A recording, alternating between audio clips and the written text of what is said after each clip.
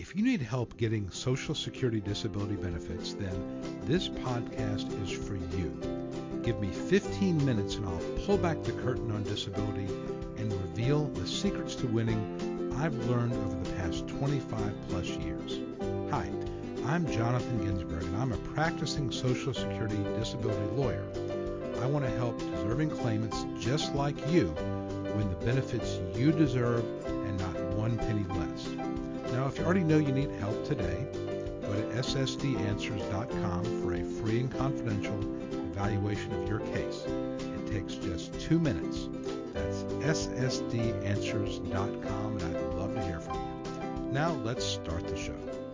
Hi there, this is Jonathan Ginsberg, and today I want to talk to you about evidence that you need to win disability cases. As you probably know, disability is different. Social Security disability is different than Social Security retirement. A lot of people get very upset when they discover that they have to prove that they're disabled. For retirement, basically, you have to show you hit a certain age, either 62 or 62 and a half for early retirement, or perhaps 65 or 66 or 67 for late, for regular retirement, full retirement, or late retirement. And you don't have to do anything else other than to show your age, and you've got to have a certain number of lifetime credits. Disability is very different. You've got to prove that you meet Social Security's definition of disability, and you've got to have enough earnings credits for SSDI or Title II disability. And again, people get very upset because they say, you know what, I paid into the system for years. Now that I can't work, Social Security is forcing me to try to prove all this stuff with all this evidence. Why do I have to prove anything? I paid into the system. It's my money. I want to get my money out of it. And I get that sentiment. The problem is the way they define disability, we have to prove, or you have to prove, that you are disabled. And in the Social Security world, you have to prove it with evidence. You can't walk into a hearing, and this is an example I give to my clients. If you get to a hearing, if you walk in and you say, Judge, I know I'm disabled, I can't work at all, I'm in terrible pain, I can't sit very long, I can't stand very long, I can't lift very much, I'm disabled. And the judge is going to look at you and say, you know, what is the evidence? How do I know that? How do we prove that? You can't simply walk into a Social Security office, whether it's at the state agency level, the initial application or reconsideration level. You cannot walk into a hearing and basically say, I'm disabled, pay me. It doesn't work that way. And again, I realize a lot of people think it's unfair.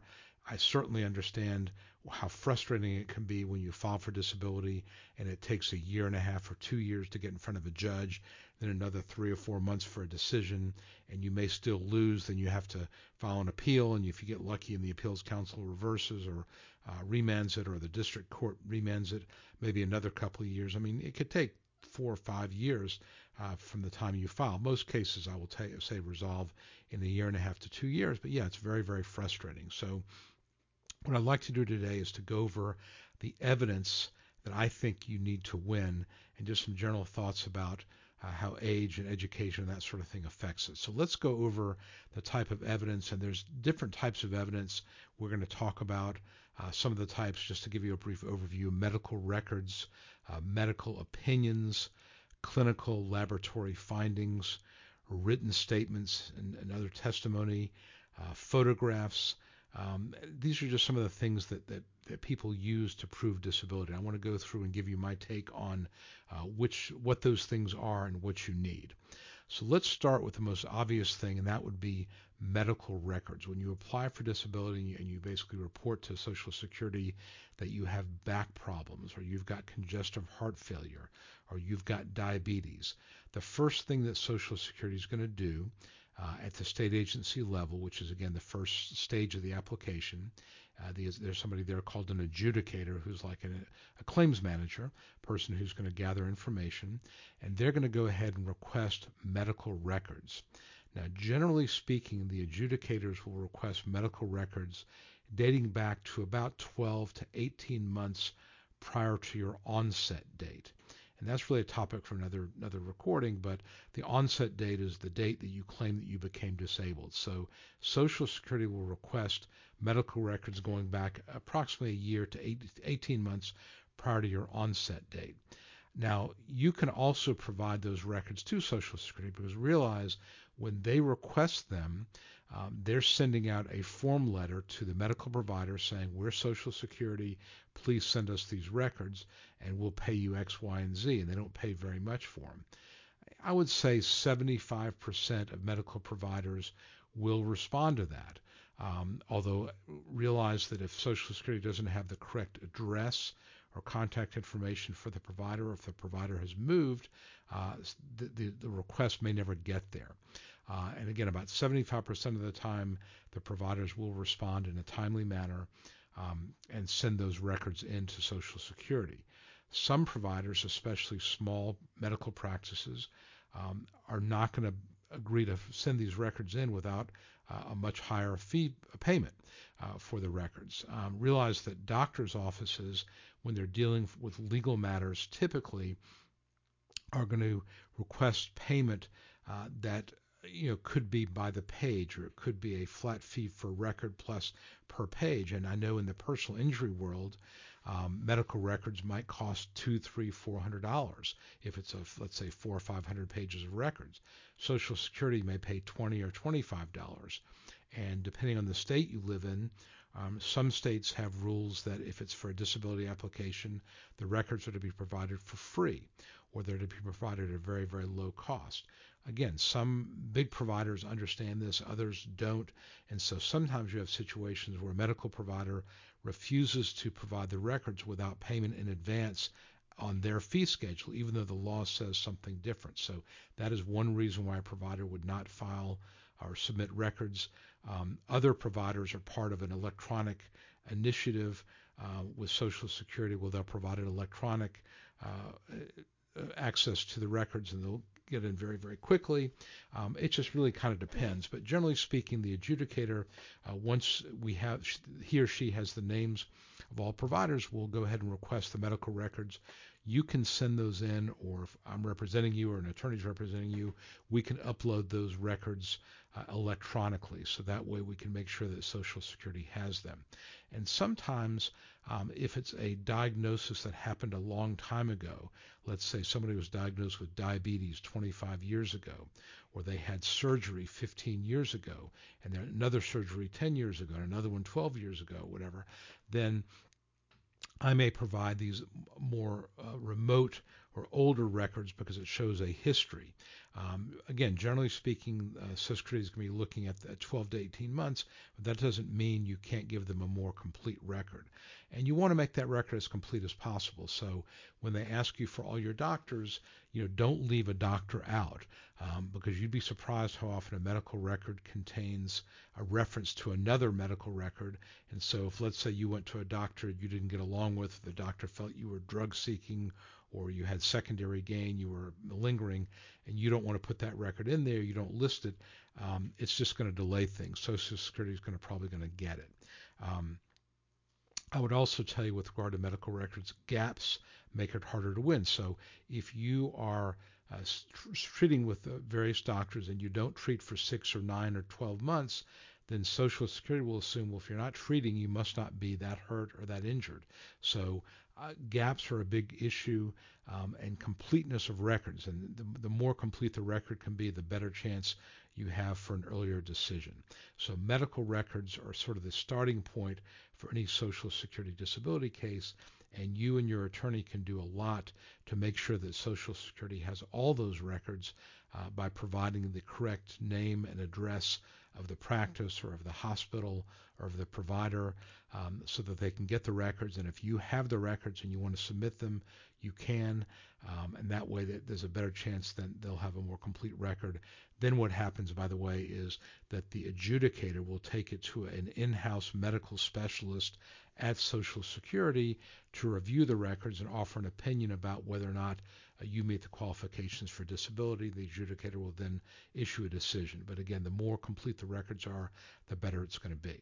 So medical records are the first step of evidence for your disability case. The second thing that is really, really important in the disability world are opinions from medical providers. And this, by this I mean medical opinions from providers that discuss how your medical issue would impact you in a work environment. Remember, Social Security defines disability in terms of how your medical problems impact you or impact your capacity for substantial gainful activity or basic entry-level work. It's defined as do you have a medical condition or conditions that is objectively determinable, medically determinable, that has lasted or is expected to last 12 consecutive months or result in death and prevents you from engaging in substantial gainful activity. So it's very much about how the medical issues impact you in a work environment. And to this end, a diagnosis alone is not going to be enough. And I get emails from people all the time. There are threads on Reddit and other social media. People will say, I have a herniated disc. Can I win disability? I have congestive heart failure. Can I win disability? I have diabetes. Can I win disability? It really depends on how those medical issues impact you in a work environment. The diagnoses certainly help, but what Social Security wants to know is what this all means in terms of your functioning in a simple entry-level work environment. And it's also, remember, there's a 12-month duration requirement. So you've got to have a condition not only that prevents you from working a simple entry-level job, but it's something that has lasted or is expected to last 12 consecutive months. If you have a medical problem that is going to resolve in 3 or 4 months or 6 months, that is not going to meet the definition of disability. And the way I look at it, the way I always explain it to my clients is, imagine I said to you, here is a simple entry-level job. Literally, you're sitting at a table, you're putting ink pens in a box, you're monitoring security cameras, you are looking at some sort of a assembly line where clothes are going down the conveyor belt, and you're looking for cases where the tabs or the labels are misprinted, or there's some sort of a sewing issue. These are very, very simple entry level. You can walk off the street and do them. But imagine you had one of these simple warm body kind of jobs. You got to be there 8 hours a day, 5 days a week, a normal break of 15 minutes in the morning, 15 minutes in the afternoon, 45 minutes for lunch. Can you do that 8 hours a day, 5 days a week? This is not about could you go back to being a certified public accountant? Could you be an executive secretary? Could you be a surgical assistant? This is about could you do a simple entry-level warm body type of job? And so if you have a medical doctor who's treated you, who's willing to basically say that you've got this firm diagnosis, you've got a herniated disc at L5-S1, you've got congestive heart failure, and because of that, you would not be reliable because you'd have to take too many unscheduled breaks, or specifically, you'd have to take 3 or 4 unscheduled breaks during the day. You're likely to miss 2 or 3 days of work a month because of symptoms. The medication side effects cause you to become very drowsy and to sleep 2 or 3 hours a day, or you become nauseous because of them. These are all things that impact you in a work environment. And that's really what this is about, is your capacity to be a reliable employee. And your medical records, and so really what you're doing here is you're asking your doctor in one of these forms, and this can be a narrative report, it can be a functional capacity evaluation. I use functional capacity evaluations a lot. These are typically forms that track Social Security's official form, but I've made my own up for various conditions. I've got one for mental health, I've got one for back pain, I've got one for heart failure, and these forms I've developed over the years. And you're asking the doctor to translate your medical findings into very, very specific work limitations. The medical opinions need to be consistent with your underlying medical record. So if you've got a form that says you're likely to miss 3 or 4 days of work a month, or you're likely to need unscheduled breaks, but the underlying medical record doesn't discuss anything like that, and it describes very mild impairment that is not supported with any objective evidence, then you're going to have a really hard time winning, because judges can disregard a form, an assessment, an opinion if it is not consistent with the underlying report. Generally speaking, specialists, a medical specialist, an orthopedic surgeon, a neurosurgeon, a cardiologist, someone who specifies, a pulmonologist, someone who specifies in liver or kidney disease, that type of thing, is going to be more persuasive than a family doctor. So if you go to your family doctor and they fill out a form talking about all these orthopedic issues, a judge might look at that and say, well, this is not an orthopedist, so I'm not going to give that opinion very much weight or any weight at all. So that's something you have to be aware of as well. So ideally, you have records from your family doctor, your general practitioner who's referred you to a specialist. The specialist has treated you, fairly consistently, tried various therapies and modalities of treatment. Nothing has really worked to restore function or eliminate pain. And the specialist is prepared to fill out a functional capacity evaluation that talks about very specific limitations that would be in excess of what an employer would tolerate. That is the recipe for a winning case. Ideally, you want a functional capacity form or a narrative report from a medical doctor.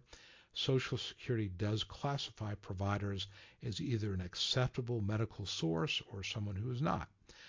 For example, chiropractors and acupuncturists are not acceptable medical sources. Doesn't mean those records aren't going to be looked at, but if you have your chiropractor do a functional capacity evaluation, not going to help you very much. If you have a social worker do a functional capacity evaluation for mental health issues, that's not going to help you very much.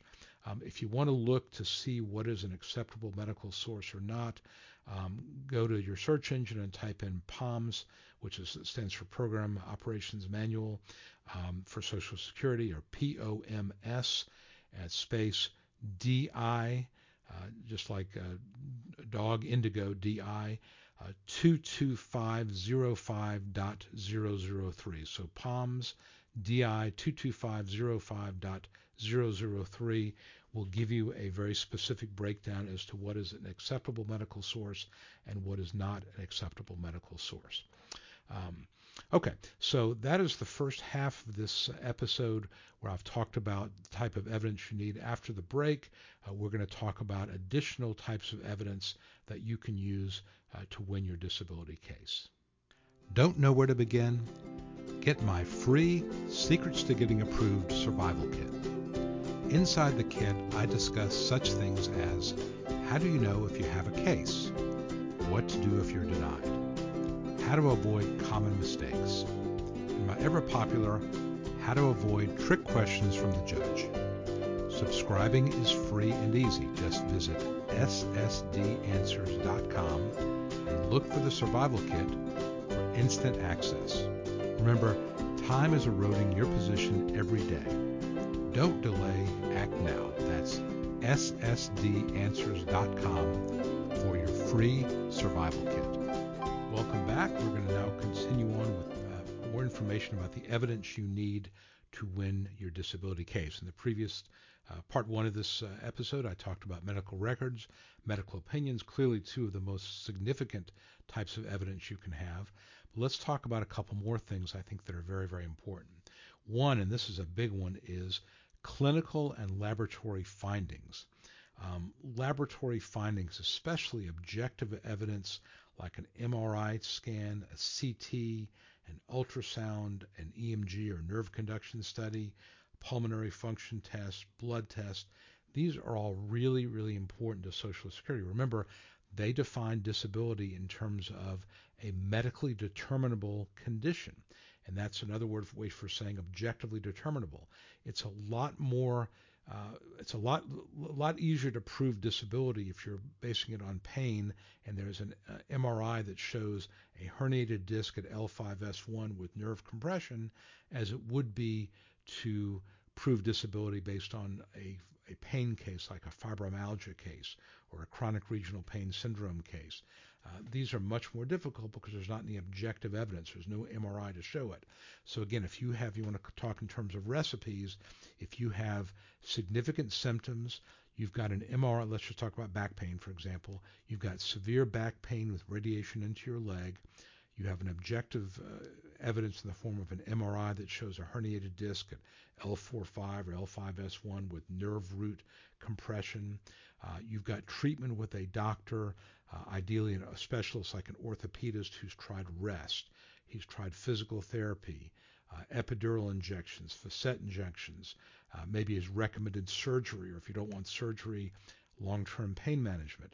And then the doctor fills out a form, the specialist fills out a form that basically says that the level of pain you've got makes it impossible for you to maintain attention and concentration at work, to keep on focus, to be reliable. You're likely to miss 2 or more days of work a month. You're likely to have episodes during the day where you need to take unscheduled breaks to rest, to lie down.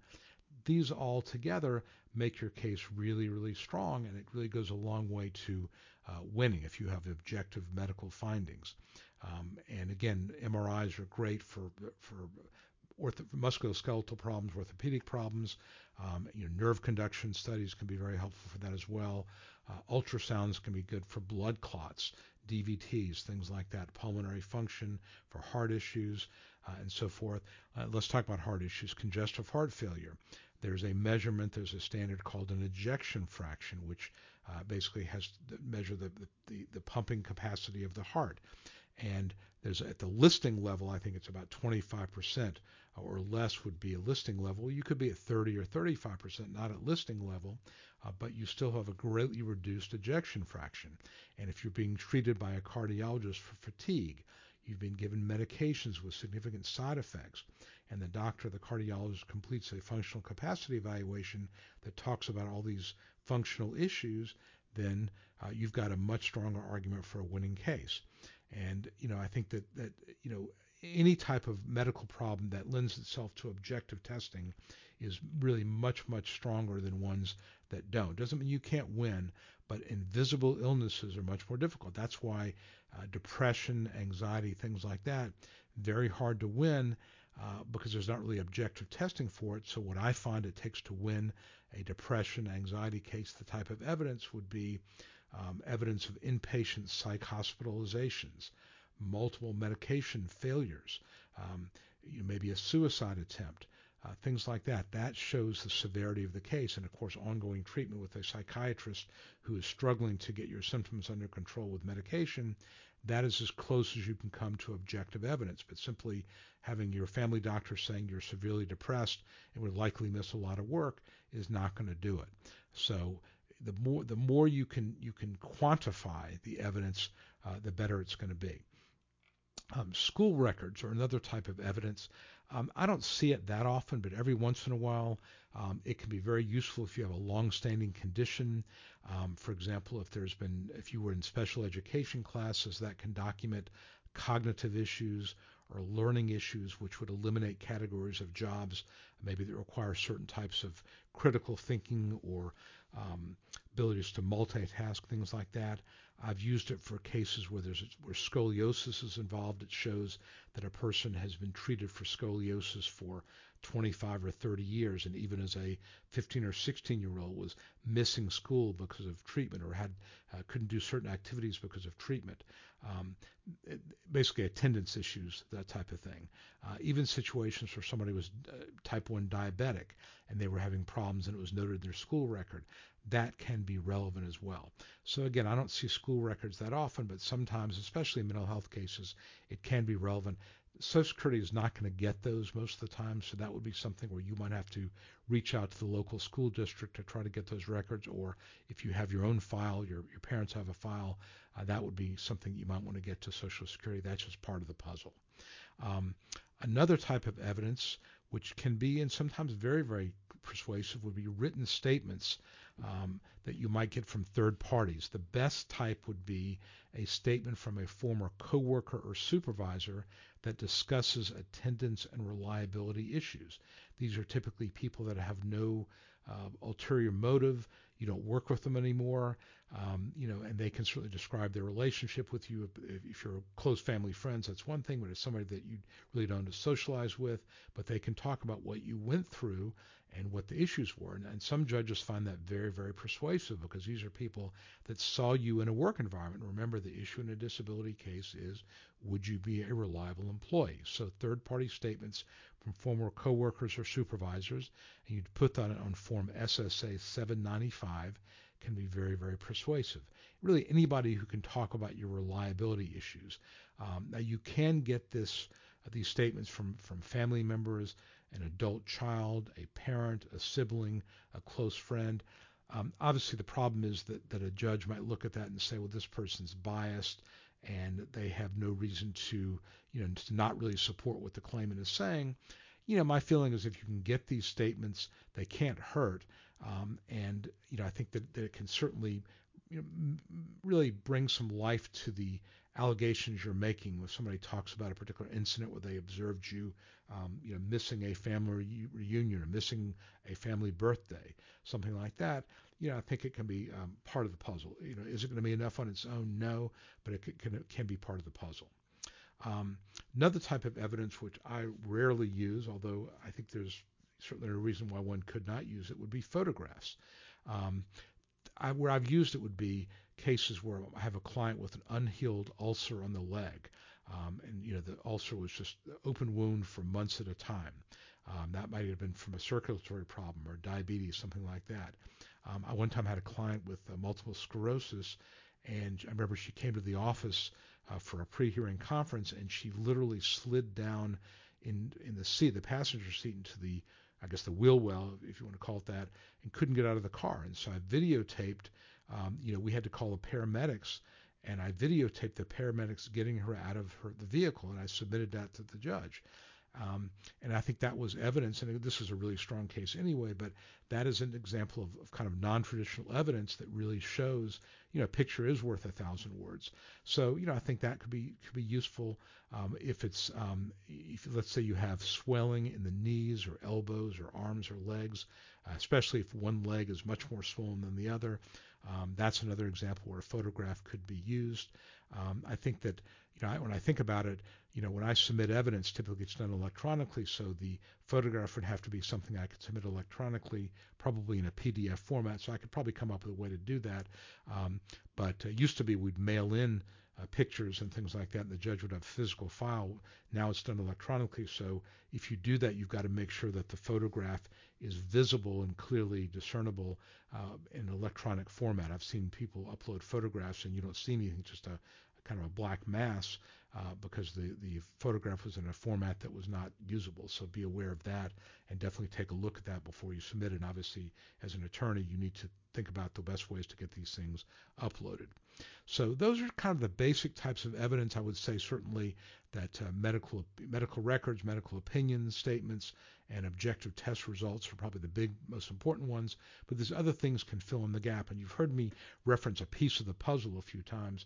And that's what this is. This is a puzzle. And we're basically putting it together, showing that the combined effect of all this evidence is that this person would not be a reliable employee.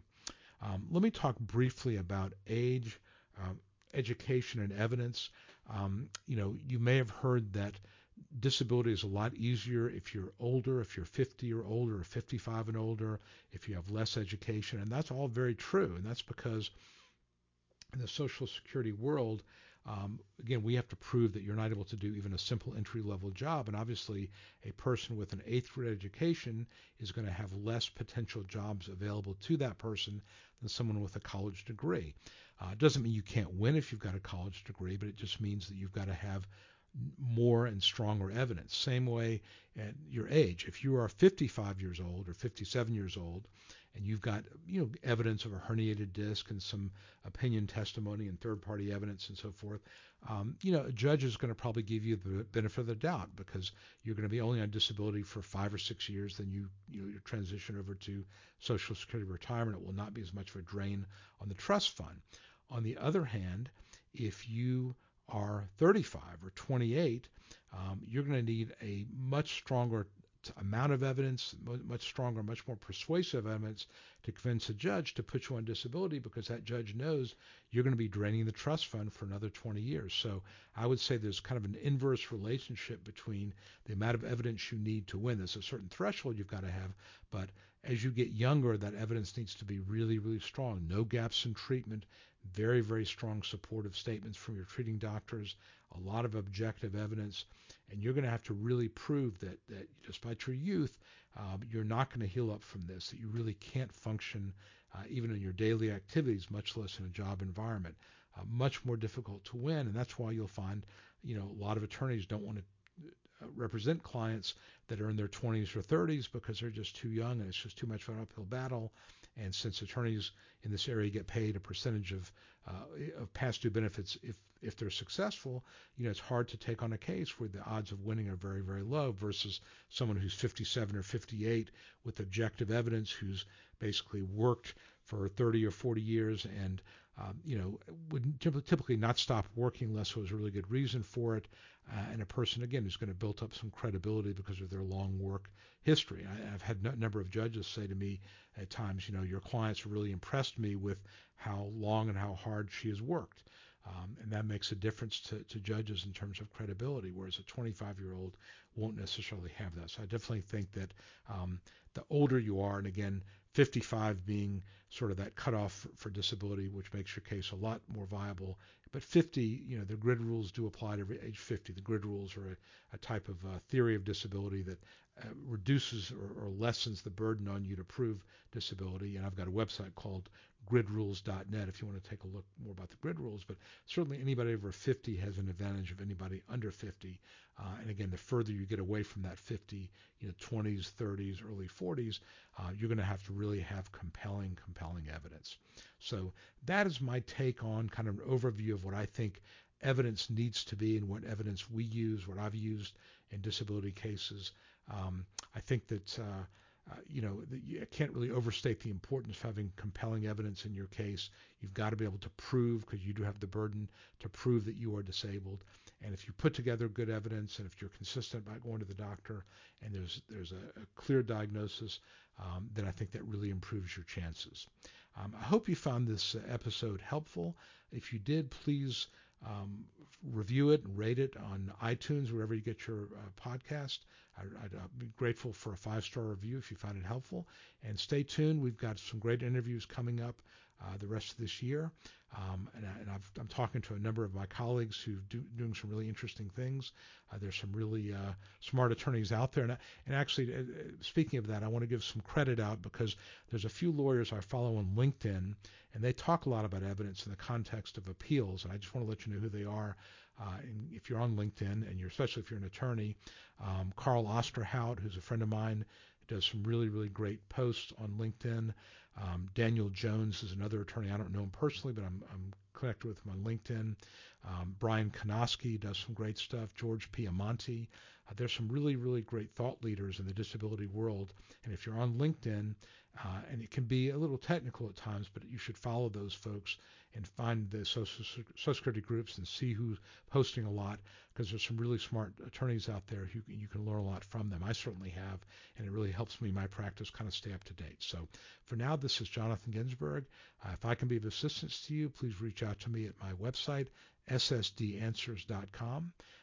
And I hope that you continue you find this episode helpful, and you'll subscribe to my podcast as well as my YouTube channel. I've got a great, really strong YouTube channel, close to 400 videos at this point. You can just find me by going to YouTube and typing in Jonathan Ginsberg, Social Security Disability, and you will find more information about Social Security than you could ever hope to have seen before. So again, I hope you found this useful, and if I can be of assistance, please let me know. Thanks a lot. Well, that's a wrap for today's episode. Subscribe to this podcast for regular updates at iTunes, Google Play, Stitcher, or wherever you get your podcasts. And if you found this podcast useful, then please give me a 5-star review, because it helps others see the value of my information. Thank you in advance.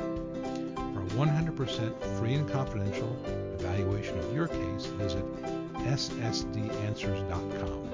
That's ssdanswers.com. Don't delay, act now.